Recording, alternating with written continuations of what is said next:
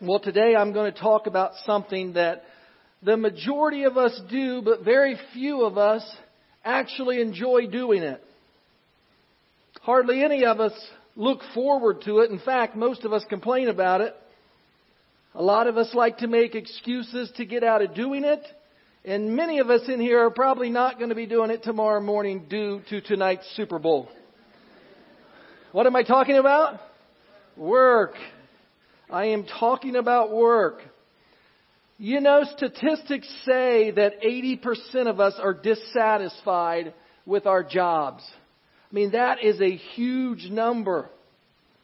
Some of us don't like what we do. Some of us don't like where we do it. Some of us don't like who we do it with. And then there's some of us who just don't like to do it, period. It's like that man that told his doctor he just wasn't able to do all the things around the house that he used to do. He just couldn't do it. So the doctor started this long and very thorough examination. And when the examination was complete, the man said, "Doc," he said, "you need to give it to me straight. I can take it. Tell me in plain English what's wrong with me." Doctor said, "Well, in plain English, you're just lazy." "Okay," said the man. "Now give me the medical term so I can tell my wife." Listen, whether or not you like it, we were created to work. In Genesis chapter 2 verse 15, the Lord God took the man and put him in the Garden of Eden to work it and take care of it. So from the beginning, it's always been God's will for us to work. You see, He knew if Adam and Eve would labor, that they would develop abilities and that would lead to experiencing joy and the pride of accomplishment. He said, "Here, work the garden. Cultivate it. Contribute. Create.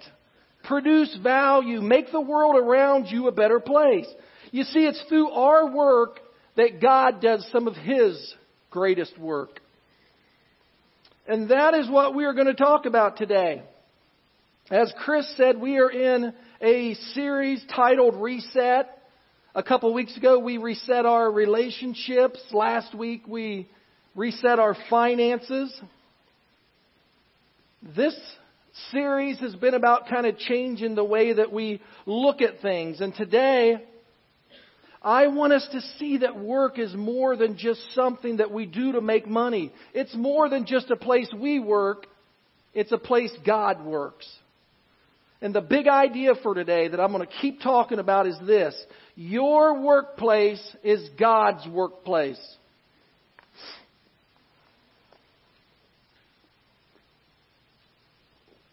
Your workplace is God's workplace. And it doesn't matter where your workplace is. You may be a student, so your workplace is a school. You may be a stay-at-home parent, so your workplace is the home and the surroundings and all the situations that kind of puts you in. So whether you work in a factory, whether it's an office, a hospital, whatever, your workplace is God's workplace. And I'm going to talk about 3 ways that God is at work in your workplace. And the first is this: God is working in you.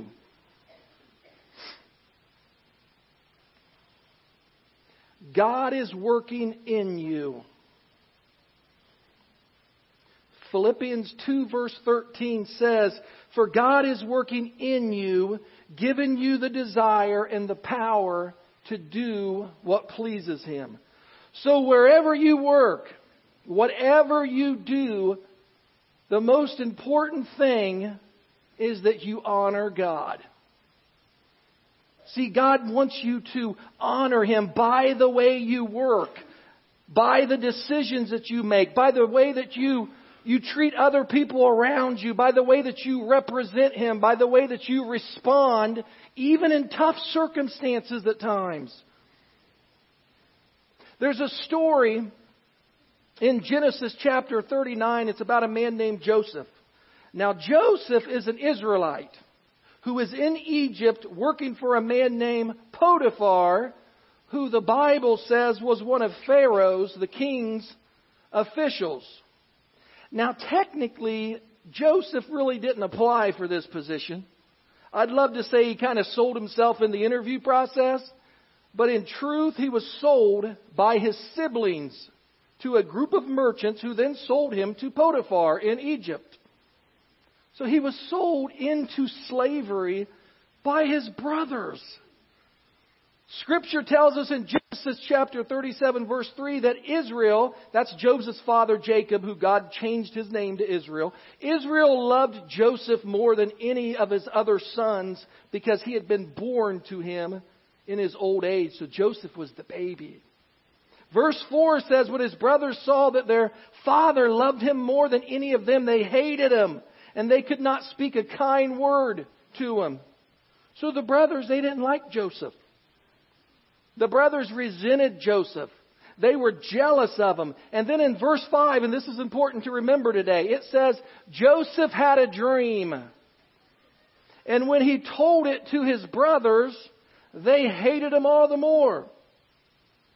So Joseph tells his brothers about this dream that he has, how he's going to be somebody.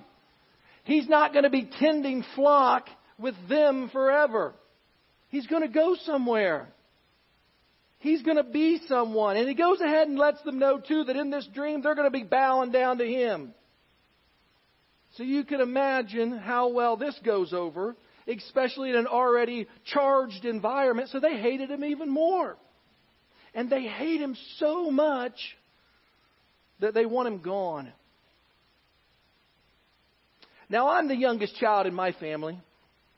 And I definitely took much abuse from my siblings. There were the Titanic titty twisters, leaving me black and blue. There was the devastating Dutchman's rub that I swear contributed to my bald spot. There were atomic wedgies where your underwear is actually ripped up and off, leaving welts.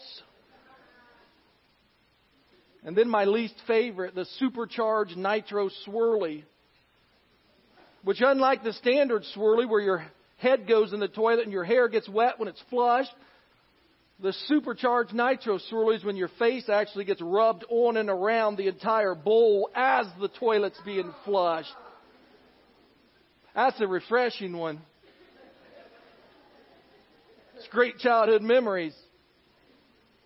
But Joseph's brothers, man, they take things a bit further. They actually devise this plan to get rid of him.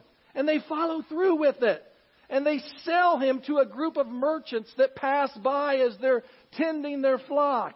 And then to cover their tracks in this whole deal, they slaughtered one of their sheep. They dipped Joseph's robe in it and took it back and showed it to their father, who then believed that he had been devoured by an animal. So Joseph is now working for Potiphar. And the Bible says he's doing an amazing job. Genesis 39 verse 2 says, the Lord was with Joseph and he prospered. Verse 3 says, when his master saw that the Lord was with him and saw that the Lord gave him success in everything he did, Joseph found favor in his eyes and became his attendant. So in spite of what happened, in spite of how things had gotten to this point, Joseph is doing his best. He's given it his all. He's honoring God. I mean, this may not have been where he wanted to be. This didn't seem to be a part of this vision. This didn't seem to be a part of this dream that Joseph had, but this was where he was currently at, and he was making the best of it. And good things were happening. Because God blesses things when we do those things to the best of our ability. You see, how we work is a reflection of who we are. And more importantly, how we work is a reflection of whose we are. Colossians 3 verse 23 says, whatever you do, work at it with all your heart, as if working for the Lord, not for human masters. You see, Paul, who wrote this, is saying, as Christians, we don't work for the same things as others. We don't work for the same ones as others, and we don't work in the same way as others. I bet every one of us knows somebody at work. That one person that just seems to give 100% each week, right? 12% on Monday,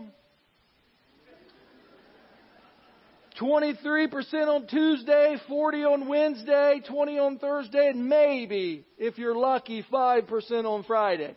That's 100% each week. And we have scripture for those people. It's 2 Thessalonians 3, verse 11. For we hear that some among you are leading an undisciplined life, doing no work at all, but acting like busybodies. You know, we may live in a society where mediocrity is commonplace, but God does not call His people to be mediocre. God calls us to be more. God calls us to do more. You know that phrase, go the extra mile? It comes from the Bible. It's Matthew 5, verse 31. Jesus said, if someone forces you to go 1 mile, go with him 2 miles. You see, back in those days, there was a law that Roman soldiers could make you carry their stuff for 1 mile, but only 1 mile. And Jesus said, hey, show them you're different.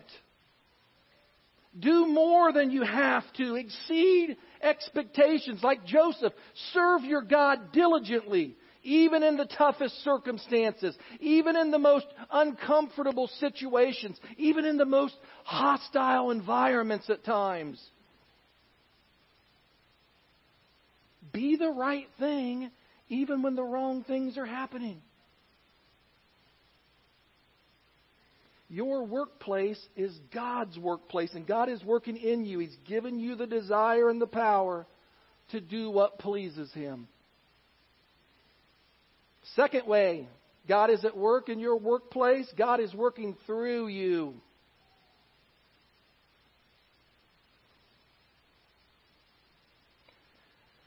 God is working through you. Colossians 4, verse 5 says, conduct yourselves with wisdom toward outsiders, making the most of every opportunity. You know, the average adult is awake 16 hours a day. And 10 of those hours are work-related. Might be getting ready for work. Might be commuting to work. But on average, 10 of those hours are work-related. So if it's Monday through Friday, that's roughly 50 hours a week having to do with work. Now, in contrast, most of us spend an hour a week at church. Unless Bunch gets long-winded on us. So what's that tell us? That the most important form of ministry is not at church. It's in the workplace. And that's where God's presence matters. 1/3 of our lives, 90,000 hours of our lifetime is an opportunity, like the Scripture says, for God to use us, to be of use to God, to make the most of the opportunity. And how does God tell us to do it? Wisely. He says, with wisdom.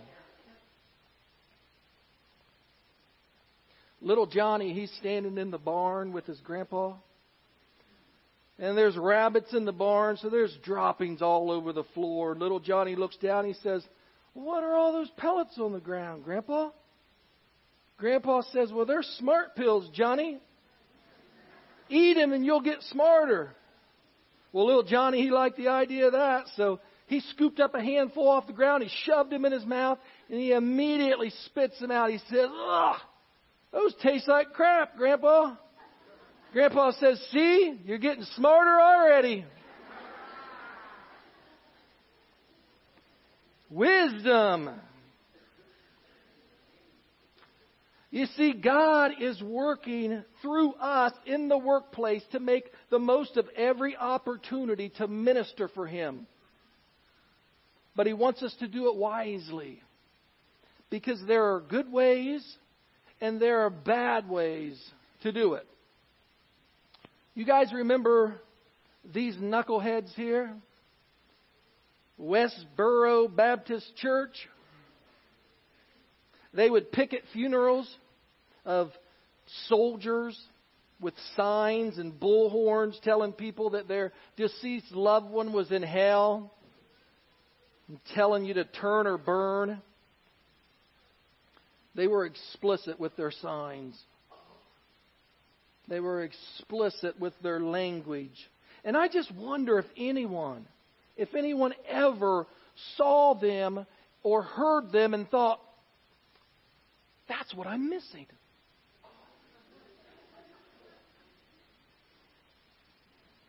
I want what they've got. I want to follow their God. See, Jesus says in Matthew 5, verse 16, let your light shine before people so that they can see your good deeds and give honor to your Father in heaven. Jesus is saying the way to evangelize, the way to minister someone is to show them by your actions what you believe. See, when you honor God in the workplace, people notice. They do. They see integrity. They see character. They see you're working hard. You've got a great attitude. You're honest. You're encouraging. You're not putting people down. You're the one lifting people up. Man, that's what points people to God, because when you look good, God looks good. And people take notice. Man, they notice there is something about you.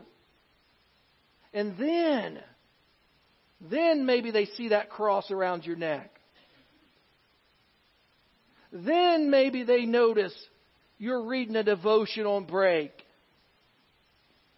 Then they notice you're bowing your head and blessing your food before you eat.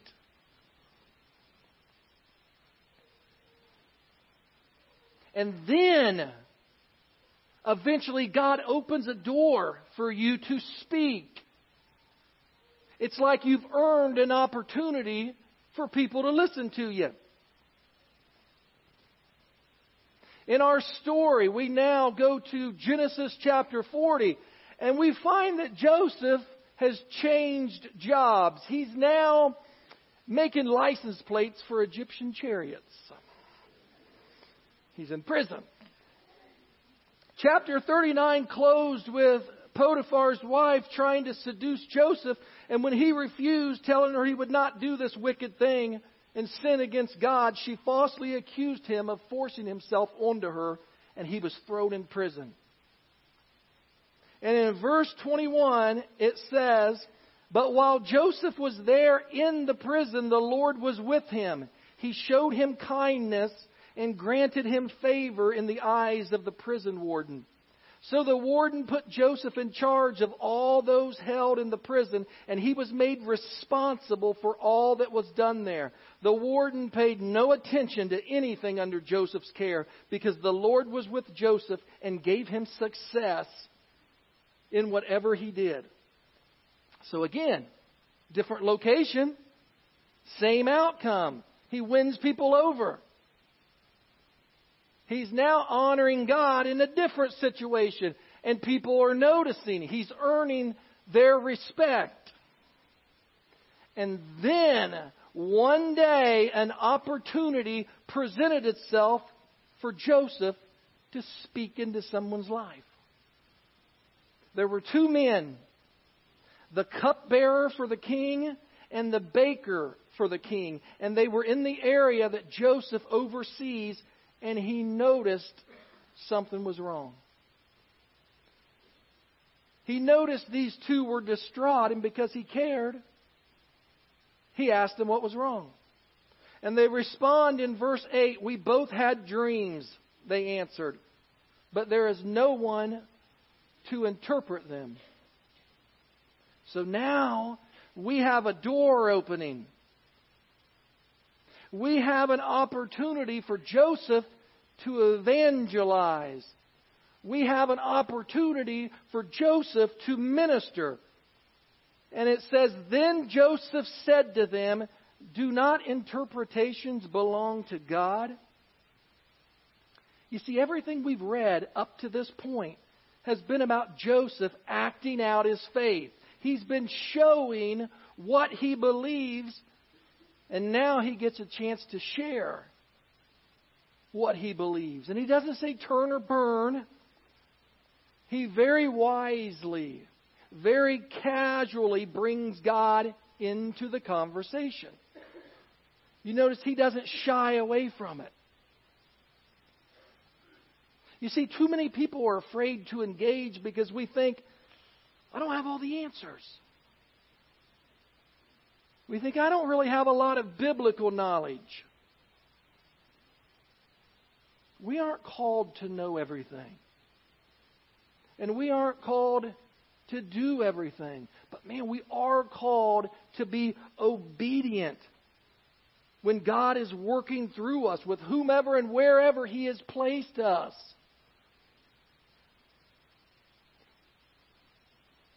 My wife is really amazing in this area. And though she's has a quiet demeanor about her, God uses her to impact people in her workplace. And she builds relationships, and she presents herself in a way that honors God, and God works through her to plant seeds of faith into people's lives, and she'll share devotions with coworkers. She invites them to church. We've traveled to other churches, and we've watched people that she has influenced get baptized, just celebrated with them. But like the Scriptures say, she makes the most of every opportunity, and she does it in a wise way. She lets her light shine, lets that point to God. She's meek. She's gentle. She doesn't go overboard. She doesn't yell and scream. At least not to other people. She does me sometimes. There was this one morning. It was a Saturday. I get up early, so I'm downstairs. She wakes up. She comes downstairs, and I'm grumbling about something. I don't even know. I woke up grouchy that day. And she listened for a minute. And then all of a sudden, out of nowhere, she says, "Stop! I rebuke your negativity in the name of Jesus Christ." And I'm like, the heck just happened? It worked, though. She's very spiritual. You see, God arranges things so we are where He chooses us to be. And our interactions with people, it has an impact on them. And it has an impact on the kingdom of heaven. And Joseph lets the cupbearer and the baker know that he doesn't have the answers that they're looking for. But God does. And through him, God interprets their dreams, and the cupbearer is saved. The baker, he gets hung the next day. But it's not our job to do the saving. We do the showing. We can do the sharing. We cannot do the saving. You know, every time we walk into the workplace, wherever we're at, wherever God has us at the moment, we are representing Jesus Christ. Your workplace is God's workplace. He is working in you, and He is working through you. Third way I want to talk about, God is working in your workplace. God is working for you.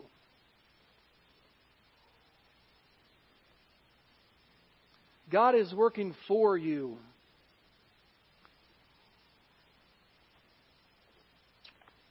You know, I know that Christians love to ridicule the prosperity gospel.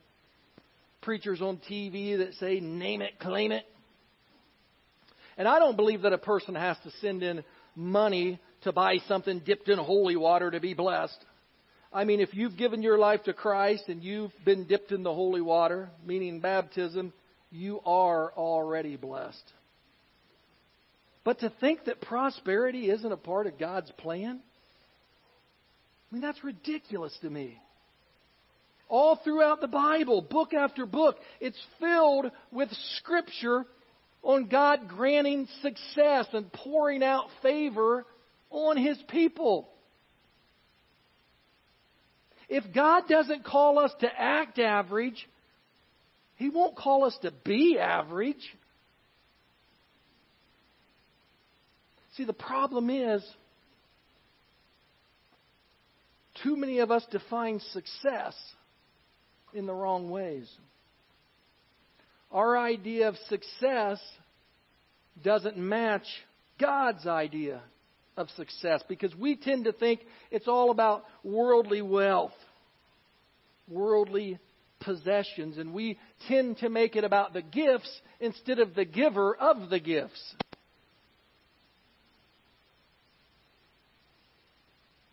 We can't get so caught up in where we want to be that we miss out on where we're at.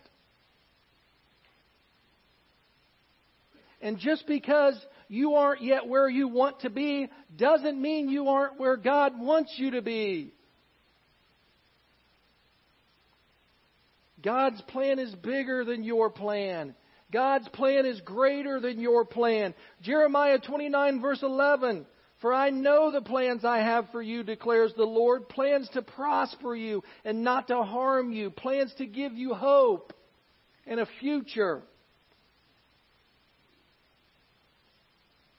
See, too many people think I can only be blessed if God gets me out of here. But God wants to bless you right where you're at. God can give you success no matter where you are currently at in the plan. See that first story I shared?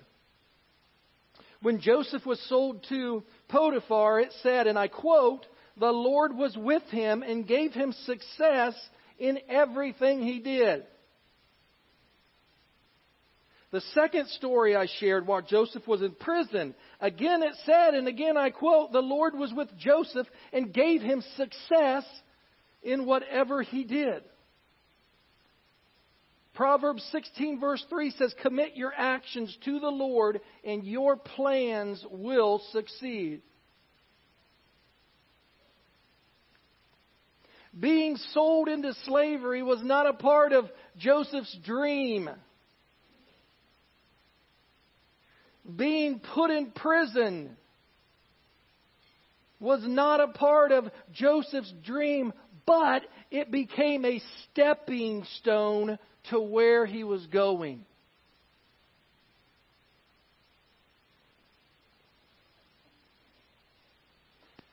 Now watch this. In Genesis chapter 41, we are told that Pharaoh, the king himself, has a dream that troubles him. And he calls for all the magicians and the wise men of Egypt, but none of them can interpret his dream for him. And then his chief cupbearer tells him about a guy named Joseph, who he had met 2 years earlier. So Joseph is summoned from prison, and in chapter 41, verse 15, it says, Pharaoh said to Joseph, "I had a dream, and no one can interpret it. But I have heard it said of you that when you hear a dream, you can interpret it."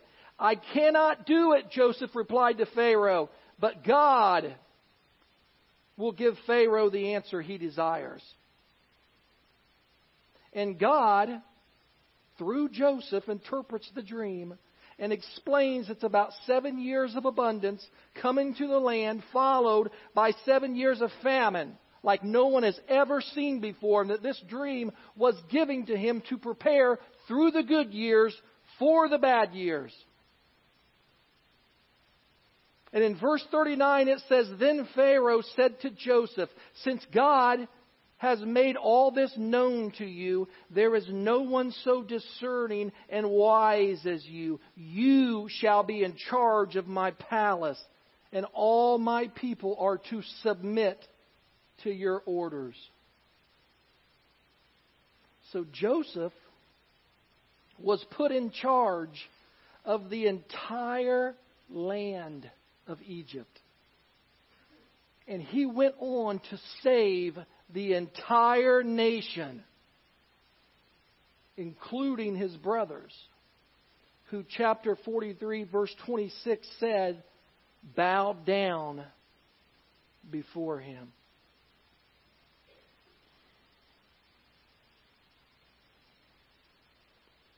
We just can't always see the plan.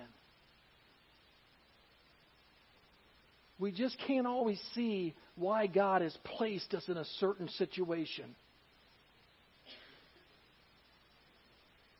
Listen carefully. Where you are, what you do, and how you do it matters.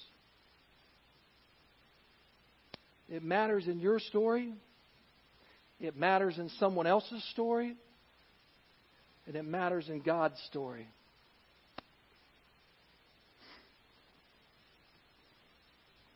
We are to dream for the big things and honor God in the small things.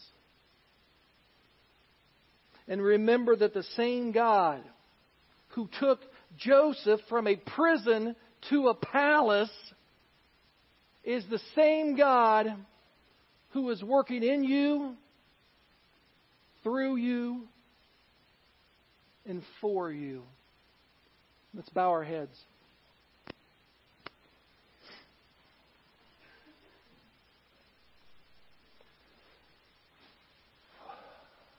Well, dear God, we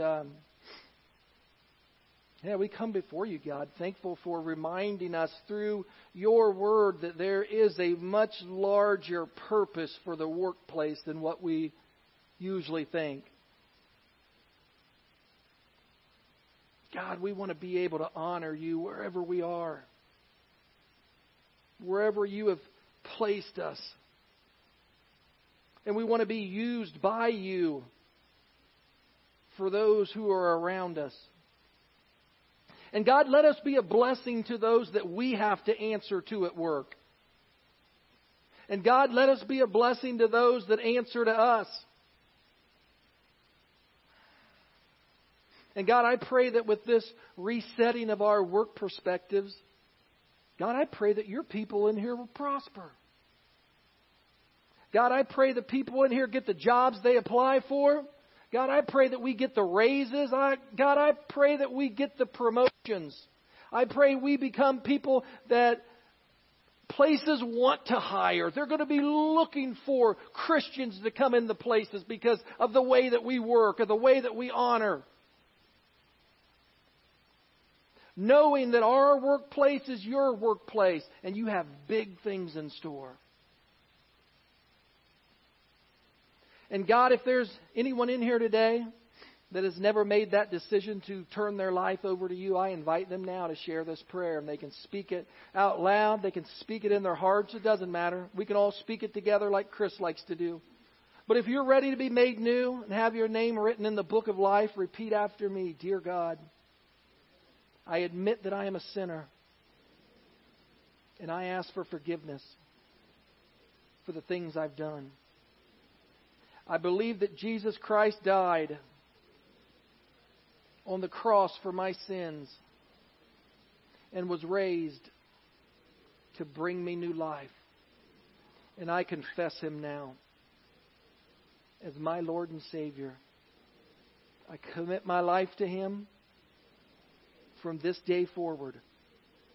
I welcome the Holy Spirit into my life to guide me from this day forward. In the name of Jesus I pray. Amen.